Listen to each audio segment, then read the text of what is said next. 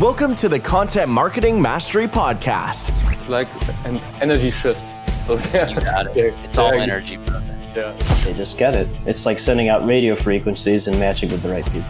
I would never start from zero. I would always find someone that's already doing exactly what I want. Where we give valuable tips for your own content strategy so that you create better content and reach more people and help more clients. Yukup, the host of this podcast, interviews thought leaders within the content marketing and PR scene and supports you with key learnings for your business. Now, enjoy the podcast episode.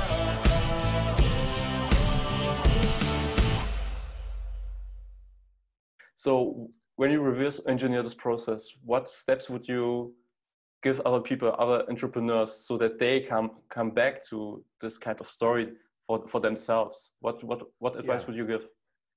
Yeah. So by the way, I also think it's interesting. I'm gonna make one comment and then I'm gonna answer the question. There was a long time I didn't think my story mattered.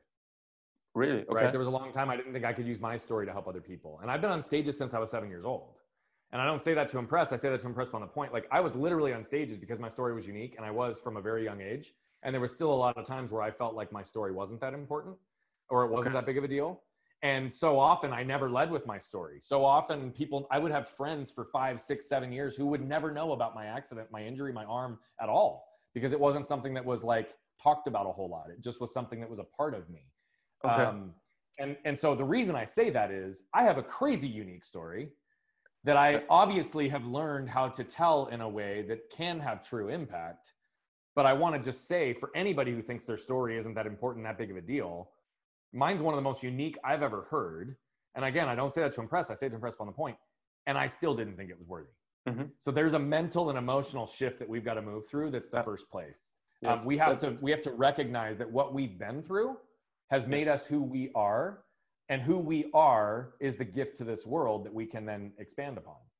And so you picked up on the word intentional, but what starts before intentional is aware, right? Awareness. So awareness is the first step.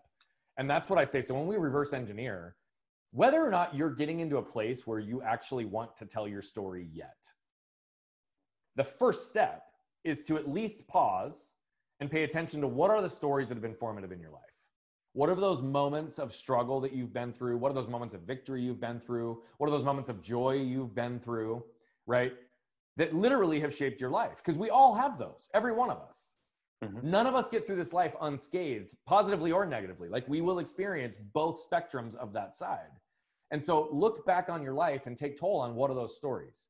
Once you have a list of those stories, right? Those moments in your life that happened, whether or not you can tell them as a story, just look at what happened. What was the event? How did it take place? Who was involved? What are the actual tactical elements of this process and this event that were formative? Then look real time into that event and situation, and then look a few years ahead or a couple of months ahead, if that's all you have, and legitimately look at, how did I grow from this story? What did I learn from it? How did it shape me? How did it impact me? What changes in behavior did I actually take place? Did it change how I interact with people? Like, I would literally look, because often, right, we say that nothing happens by coincidence, and there's a lesson in everything that we apply. But if we don't take the time to go back and look, what is the actual lesson? It's lost. Yes. Once we've done those two steps, then you can become intentional with not only applying it actively into your real life, but become intentional with, how do you structure a story that's going to be told in a meaningful way, so that not only you can reflect back on it and connect to those lessons that you extracted in those formative moments, but also use them as teaching moments for other people.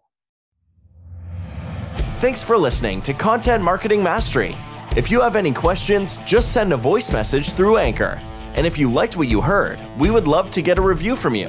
You can also download a free white paper, 5 lessons on how to create content and monetize your knowledge, on our website, contentmentoring.com. Thanks and best.